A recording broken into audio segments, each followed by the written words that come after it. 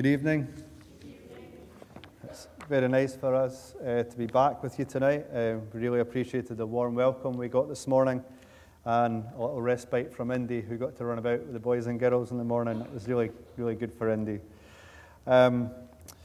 Initially, when I was invited to come here, I wasn't meant to preach in the morning. Sadly, because of the news of Ross, he needed someone to fill in, and Jim asked if I would.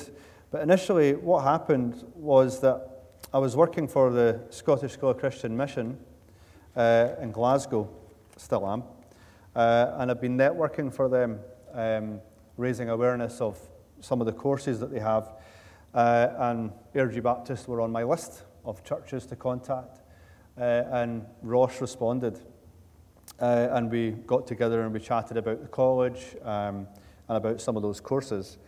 And off the back of that, he invited me to come along and speak tonight. Based on some of the things we were discussing, he said, you know, you could talk about what you guys are doing, you could talk about the college, or you could preach a sermon. And I said, well, I'll do a kind of mixture of the three, probably. And so if it was a sermon I was doing tonight, I would be calling it, What Does God Want You to Do? If it was a motivational Christian talk, I would call it, What Does God Want You to Do? They're both the same in a way. So does anyone know what God wants you to do? What was that? What he tells us. There you go. Okay, what does he tell us? Love your neighbor as you love yourself. Okay. Trust and obey, for there is no other way. There you are. Yeah, okay. And we could pick out lots of scriptures that really fundamentally sum up what God asks us to do. The Ten Commandments would be, perhaps one of the more guiding kind of laws, the basic laws that God would ask us to obey. Maybe for fun, we could see how many of you know. So what 10 Commandments do you know? What should you not do?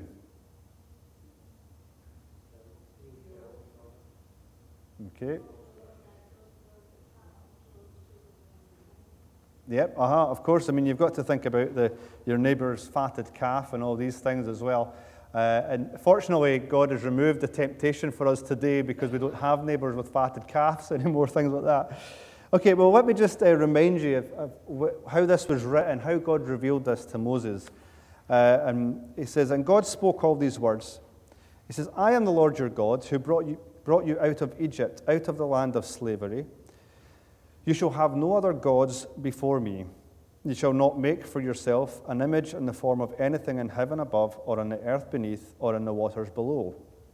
You shall not bow down to them or worship them, for I, the Lord your God, am a jealous God, punishing the children for the sin of the parents to the third and fourth generation of those who hate me. Fortunately, he changed that, so you don't have to worry about that. Thanks to Jesus, but showing love to 1,000 generations of those who love me and keep my commandments. Fortunately, he's kept that commitment. You shall not misuse the name of the Lord your God, for the Lord will not hold anyone guiltless who misuses his name.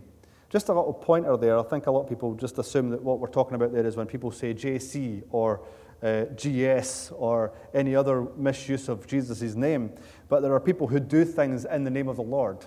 That would be what we're talking about here as well, misusing God's name, doing something sinful or wrong that God did not ask you to do or does not teach us to do, and saying that God told us to. Often like a lot of sects and cults or people who liberalize the scripture and say that it's not reliable. That is misusing Christ's name, just the same as someone saying GC off the tongue. Remember the Sabbath day by keeping it holy. 6 days you shall labor and do all your work, but the seventh day is a Sabbath day to the Lord your God. On it you shall not do any work, neither you nor your son or daughter, nor your male or female servant, nor your animals, nor any foreigner residing in your towns. It's very hard for us to keep that one today, especially if you're employment and retail or anything that requires you working on a Sunday. But, it still stands that God wants us to chill out and relax one day a week. Honor your father and your mother. easy sometimes and really difficult other times. It depends on your parents, and it depends on you and how you're feeling at the time. So that you may live long in the land your Lord, your God, is giving you. You shall not murder, you shall not commit adultery, you shall not steal, you shall not give false testimony against your neighbor, you shall not cover your neighbor's house, you shall not cover your neighbor's wife, or his male or female servant, his ox or donkey, or anything that belongs to your neighbor. So, I don't know how often we read the Ten Commandments. I don't read them very often. But there you go. That's the things that God, top 10. God doesn't actually say, these are my top 10 commandments, by the way. That's something we named it later on, the 10 Commandments. And there are a lot more laws around it, but what we can say is that God really is, if you want to look at the law of the Old Testament and what God revealed to his people in Israel, these were the 10 things that held it all together. All the other like cleansing laws and sacrifices all point to these 10.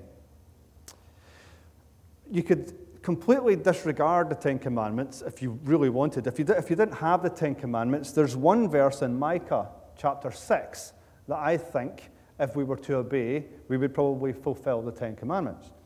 In Micah chapter 6, verse 8, it says, He has shown you, O mortal, what is good. And what does the Lord require of you? To act justly, and to love mercy, and to walk humbly with your God. As we try and explore what it means to act justly, honestly, and sincerely before God, you probably find that the 10 Commandments would just be natural. You wouldn't do these things. To love mercy, if we genuinely explored what the meaning of mercy was and tried to act mercifully, then we would have people who loved their neighbor as they loved themselves. We would not covet, we would not murder or steal or talk badly about people. And if we walked humbly with our God and we were sincere about trying to do that, then again, it would be very, very difficult for us to break the 10 Commandments because we're being just, merciful, and humble.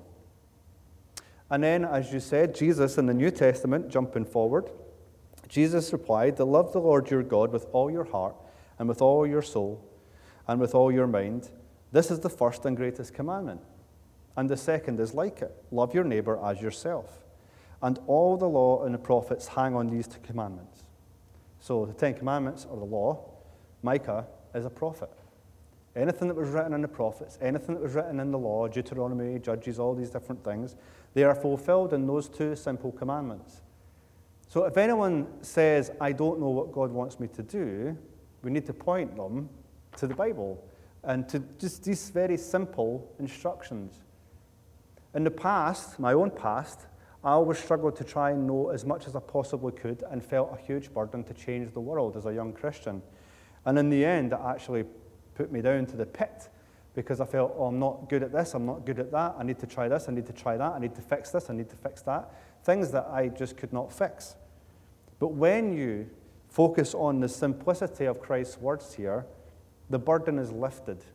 You're not sitting thinking about lists of legalism. Oh, I didn't do this today, or I didn't do that today. You're really just focusing on walking in love and mercy and humility, loving your neighbor and trying to love God. And the good thing about it is God knows that our love will always be tainted. It will always be ineffectual, fully effectual. It will always be less than what he deserves or requires. And the love that I show to Lindsay is never going to be the love that she deserves. And the love that Lindsay shows me will never be the love that I deserve, and so on and so forth. No matter whether it's a marriage or a friendship or a brother or a cousin or whether it's nations, we will never, even with our best intentions, provide each other with perfect love. God knows this.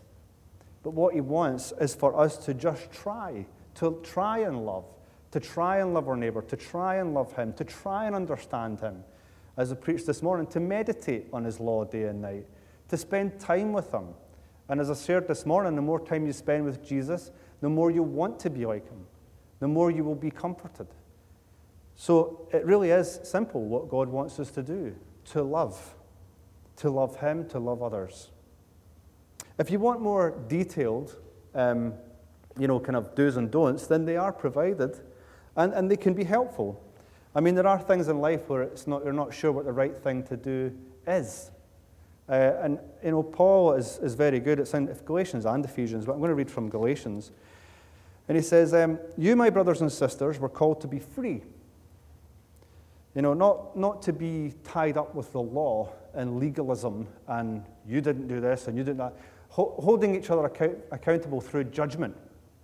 That's not what we're called to do. We're called to hold each other accountable through love, kindness, mercy, generosity. That when we correct our brother and sister, that we do it through love for their sake as well as ours and the people affected. So we're called to be free.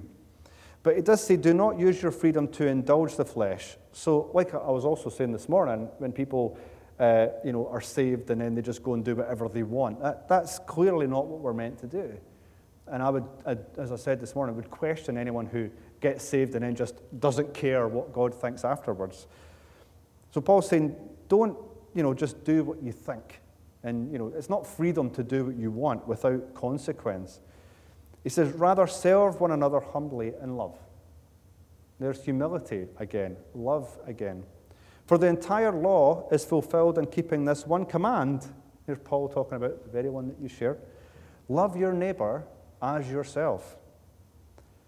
If you bite, I love this passage. I just think Paul was so gifted. I mean, it's so, if you bite and devour each other, watch out, or you will be destroyed by each other. Just go on holiday with your friends or something like that for a week, share an apartment with somebody. At the end of the week, you start to bite and devour each other, The more time you spend with people in a church, the more you get to know each other's kind of problems and the things that irritate you, and it can be difficult. And Paul knows this. When you put a bunch of people together, especially Christians who come from all walks of life, different backgrounds, and we're all meant to be on the same page going, yeah, we all love Jesus and we're all deeply in love with one another and this is great. And actually, it's a lot harder than that. It can be very difficult. There can be politics in churches and things like that. So Paul's warning is against that. It's like, look, don't devour each other. You'll end up hurt. And your church, your community, your relationships can be really deeply affected by that. So what does he say? Does he say, well, okay, here's a big list? Well, first of all, he says, walk by the Spirit, and you will not gratify the desires of the flesh. For the flesh desires what is contrary to the Spirit, and the Spirit what is contrary to the flesh. They are in conflict with each other, so that you are not to do whatever you want. But if you are led by the Spirit, you are not under the law. There's a great thing that God did for us, amazing thing that God did for us. It says you're no longer under the law like the Jews were in Israel before Christ. You don't have to look at the list of things you've not done. You just have to walk by the Spirit. Submit to Christ. Accept Christ. Follow His leading, His guidance. But he does also say, obviously, again, because the problem was there's been lots of sects and Gnosticism and different things throughout history that have looked at this thing, this walking by the Spirit, and have completely disregarded the law, as in, well, we don't need it. And Paul, again, is countering this when he says, but the acts of the flesh are obvious: sexual immorality, impurity and debauchery, idolatry and witchcraft, hatred, discord, jealousy, fits of rage, selfish ambition, dissension, factions, envy, drunkenness, orgies, and the like. Now, that is a bizarre list of things. There are things in that list that you don't even like saying in public. Things that people do in secret that you don't want to talk about. But there are also things in there that people openly do that we are all guilty of. Jealousy at times. I find it hard to believe a person that says they've never had even a moment of jealousy in their life. Fits of rage, not everyone, but certain personality types. I've had fits of rage. Dissensions, falling outs, arguments. That stuff is right in there with orgies and witchcraft. So it's kind of like Paul saying, well, walk by the Spirit, love, humility, mercy, kindness, gentleness, all these things. But remember that even these little things that we consider, not so bad, God considers them on a par with all the other heavy stuff that we don't like to talk about. It then goes on to say the fruit of the Spirit is love, joy, peace, forbearance, kindness, goodness, faithfulness, gentleness, and self-control. And against such thing there is no law. And, I'm sure you'll know, if you've been a Christian and trying to follow Christ, you will know the feeling you get when you've had one of those days where you really feel that God has used you, that you felt you've had some victories in your walk, that you've had an opportunity to practice your self-control or your generosity or your gentleness, and the reward is incredible. That sense of being able to go to sleep at night and talk to God and say, God, thank you. Thank you that this wasn't a day where I'm having to come to you and repent because I had a fit of rage, or I was nasty, or I didn't hold the door for that person because I was like, whatever, and you're bugged by it. There's no law against doing these things. And so when you don't break the law, you're not afraid when the police go by. If you hear the police kind of pulling up outside and there's someone in here that's recently broke into a shop, in the back of their mind they're going, are the police coming in? But if you've not committed any crime, then you don't fear the sound of the police. And so Paul is saying there's no law against this stuff. And the great reward and benefit of committing these good things of love, joy, peace, forbearance, kindness, goodness, faithfulness, gentleness, and self-control is that it feels good. Have you ever heard of somebody saying, they only give it to charity because it makes them feel good? Come on. So what? Is God saying do the right thing but be miserable about it? Not a chance. When Jesus did the right thing, he knew he was at peace with his Father. He always did the right thing, so he was always at peace with his Father. Even in the Garden of Gethsemane, when he's having this kind of, could you take it from me? There was no sense of, division between Christ and the Father. And so there is nothing wrong with reaping the rewards of doing good. We can't treat ourselves too harshly and say, well, I've sinned, therefore I must, really beat myself up about this before God. But when you do the right thing, not feel good about it at all and just be like, I need to be really somber and really, that's not humility. That's not allowing yourself the freedom of a relationship with Jesus Christ, who wants to share in the joy of you walking with him and in step with him. Since we live by the Spirit, those who belong to Christ Jesus have crucified the flesh with its passions and desires. Since we live by the Spirit, let us keep in step with the Spirit. Let us not become conceited, provoking and envying each other. What does God want us to do? All of this still comes back to love your God and love each other. Now, what about the day-to-day? What does God want you to do, or you to do, or you to do individually? Well, in 1 Thessalonians 4, 9-12, it's written, now about your love for one another, we do not need to write to you, for you yourselves have been taught by God to love each other. I don't need to tell you that, basically. Almost like you might be sitting thinking, we know this, Stuart. What are you telling us this for? It's always good to hear it again. The Word of God is always worthy of hearing again and again. And in fact, you do love all of God's family throughout Macedonia, yet we urge you, brothers and sisters, to do so more and more, and to make it your ambition to lead a quiet life. You should mind your own business and work with your hands, just as we told you, so that your daily life may win the respect of outsiders, and so that you will not be dependent on anybody. The writer of Thessalonians, probably Paul, does not write this to the Corinthians. He doesn't write it to the Galatians or the Ephesians. He writes it to the Thessalonians. Live a quiet life. Most likely because of the situation that they were in. Loud Christians living out loud, was maybe not the best thing for the Thessalonians. Perhaps the best way to minister to the people of Thessalonica was to live a quiet life. And I'm sure it would be much appreciated in North Lanarkshire, the history of mining, as we were talking about, and all the kind of hard labour and the working class spirit of North Lanarkshire. In fact, the whole central belt, of which I belong. My parents are both Governnites, and so that kind of thing is appreciated. If a Christian works hard and keeps himself to themselves and is a good neighbour, these kind of things, they can be great witnesses. But we have to note that was written to Thessalonica. That is not the message, live a quiet life and just get on with your work. That's not what we're called to do all the time. That's not what every single person is called to do. These are all instructions. They're all guidance and wisdom for our daily lives, no matter where we are or what we do. But we have to be specific. When Christ saved you, he saved you because he loved you. When you gave your life to Christ, you gave your life to Christ because you believed in him and what he has done for you and what he can do for you. Let's be honest. We knew that he could save us. And when we are saved, we experience the love and the joy, as the psalmist says, as David says in Psalm 51, restore to me the joy of your salvation. When we experience that joy of our salvation, our response was, what can we do back? And we respond in worship and praise and singing songs like, I am a new creation, no more condemnation. Praise the Lord, you are amazing. We worship you, we adore you. What can I do to help you, God?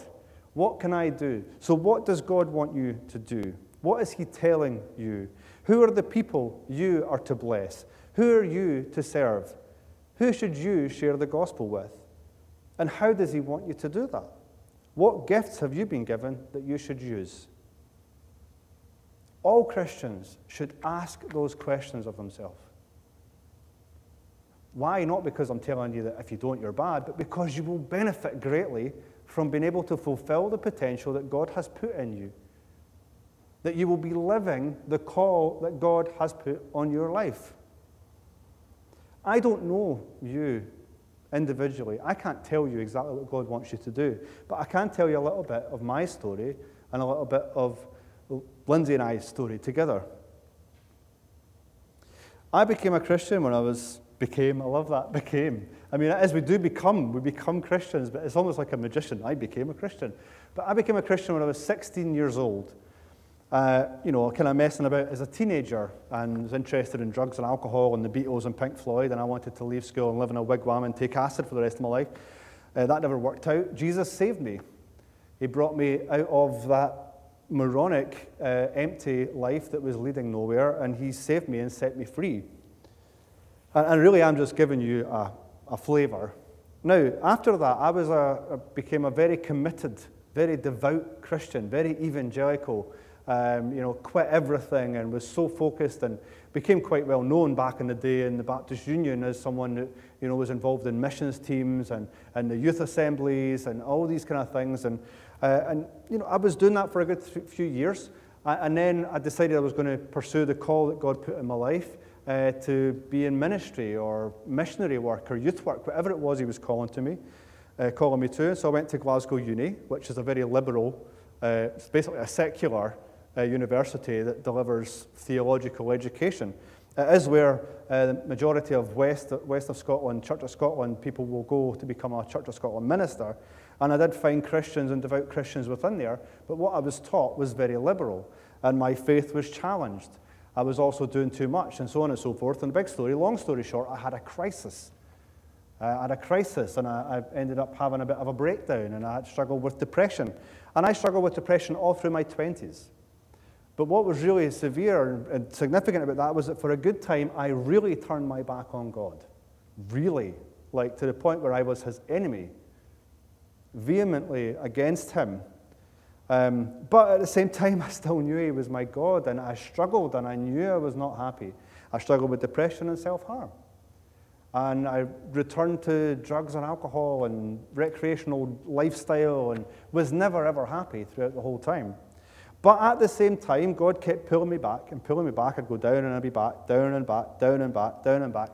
And part of the reason for that was I never actually committed to the diagnosis of depression. I always just thought, and so I never really dealt with it. So no matter how much I tried, praying and so on and so forth, because of a chemical imbalance or because of thought processes or whatever it is that causes depression, I was never going to get free without doing the work that God knew I had to do to get myself free. Praise the Lord, he was faithful, as he is with his children, faithful to me. And he kept bringing me back. And all through that, people could still say, people who have met me over the last 10, 15 years, that I was still used to bless them. Isn't that incredible? That even at your lowest point, even at your most sinful, God can use you. If God can use Pharaoh for his purposes, he's going to use one of his children who's kind of going a bit wayward for his purposes. Now, one of the things that I was passionate about and explored at that time was music. Music helped me. And the music that I like is very varied.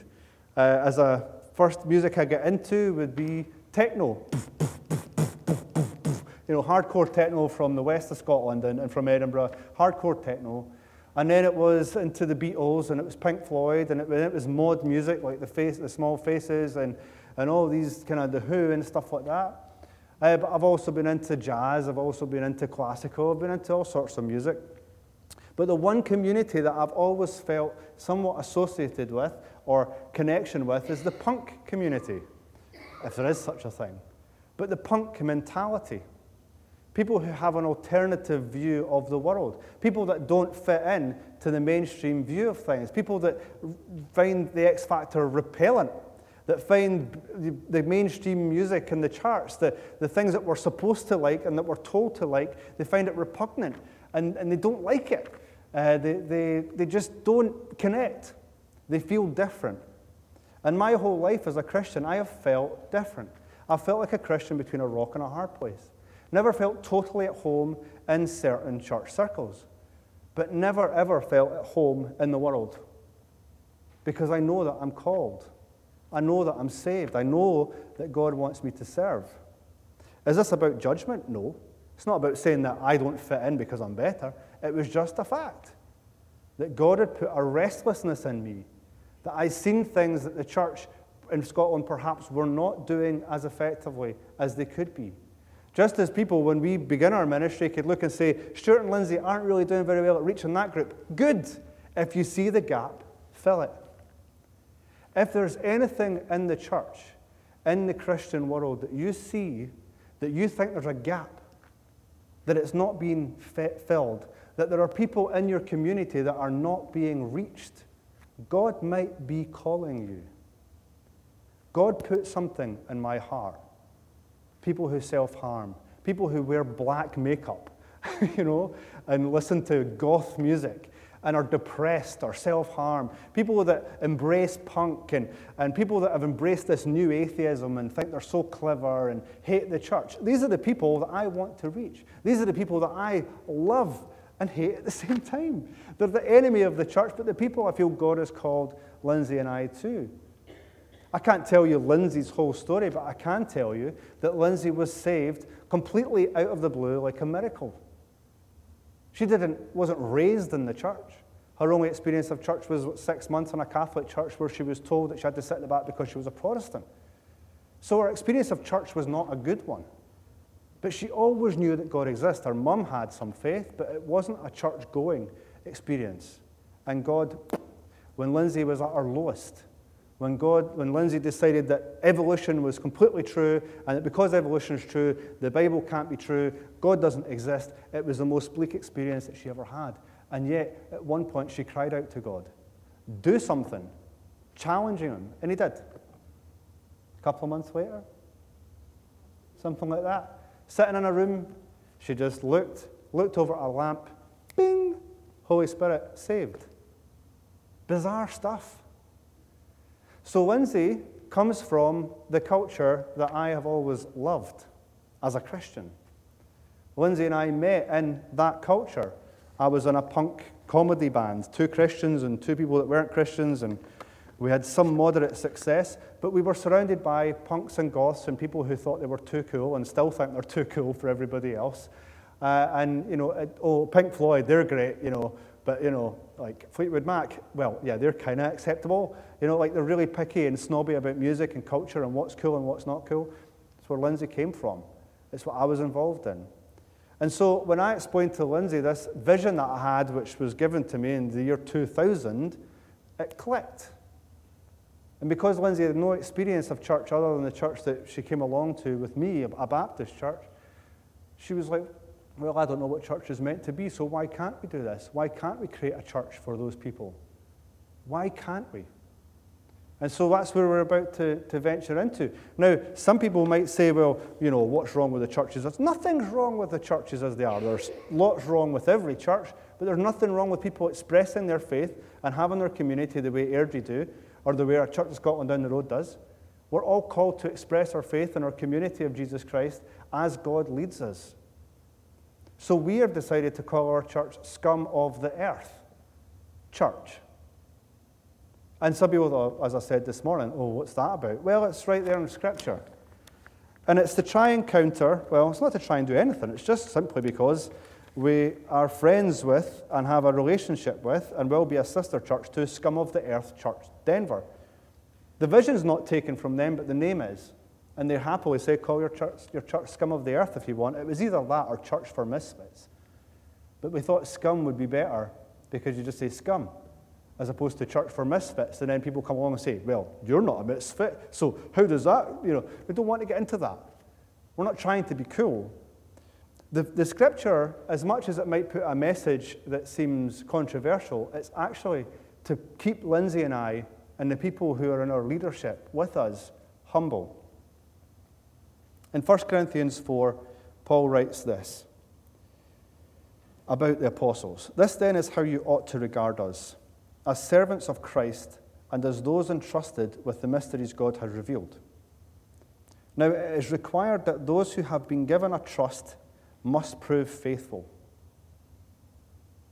We believe, and been confirmed by other Christians, it's not just hey, we're going to go and start a church. It's been a long, drawn-out process. We will be part of a recognized mainstream Christian missionary organization called Communitas, which was Christian Associates. We are in relationship with Scum of the Earth Denver, which has a good reputation. We have Christians around us, Christians in Shotts who are from Calvary churches. We have friends in Baptist churches. We're not just doing this on our own, but we believe, and has been confirmed by our friends, that we have been given a trust, that we've been entrusted with this call to try and reach these people. I have no idea how successful it's going to be. We're just doing it. What do you want? How are we going to do it, God? And he said, I'll tell you that as you go along. Just start. Meet in pubs. Go to where they are. Put on shows. Figure it out. Use word of mouth. These people need to hear the message of Jesus Christ, and they're not going to walk in to the churches in the streets. They're not going to go to a special event put on as an outreach that plays Christian music, which sounds like Coldplay, because they hate Coldplay. They're not going to go to a Christian event where the guy looks like he would be presenting the One Show, because they don't like the One Show. So go and be all things to all men. Be something to them that they understand. So we believe we've been entrusted to do that, and that we must prove faithful. And I'll jump towards where Paul says, it seems to me that God has put us apostles on display at the end of the procession, like those condemned to die in the arena. We have been made a spectacle to the whole universe, to angels as well as to human beings. We are fools for Christ, but you are so wise in Christ. We are weak, but you are strong. You are honored, we are dishonored. To this very hour, we go hungry and thirsty. We are in rags. We are brutally treated. We are homeless. We work hard with our own hands. When we are cursed, we bless. When we are persecuted, we endure it. When we are slandered, we answer kindly. We have become the scum of the earth, the garbage of the world, right up to this moment. Lindsay and I are not putting ourselves on a pedestal alongside Paul and the apostles. Wow, if we could be like the apostles, willing to be stoned, and not in the way that stone's used these days, willing to be stoned, put to death, put in prison, shipwrecked, then great. If that's where God wants to lead Lindsay and I, homelessness, depending on other people to support us and working hard with our jobs and different things to try and make the message known to other people, then we will do that. The scum of the earth name does two things. It keeps Lindsay and I humble. It reminds us, never get ahead of yourself. God will ask you to do things that you don't want to do. You might have to spend time places you don't want to be. You might have to spend less time with each other than you would like to because you're ministering to other people. You might have to go to pubs that you don't want to go into because you're not comfortable there, but you're going there because I'm sending you. That's what that scripture does for us. That's what that name does for us. But the other thing it does is that it paints a new door. It's the same door, but it's a different coat of paint on that door that Jesus says, ask, seek, and knock.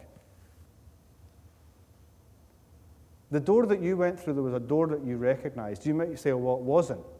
But whatever it was that got you to Christ, it was a door. God painted the door, or someone painted the door in such a way that you would go, I like that door, I want to go through it. Lindsay and I are not going to lie to people and say, oh, come through into the church because it's full of goth music and punk and so on and so forth. That's not what it's about. But if there's a door that's attractive to them, that isn't the doors that the church at the moment are currently presenting to the world, then that is good.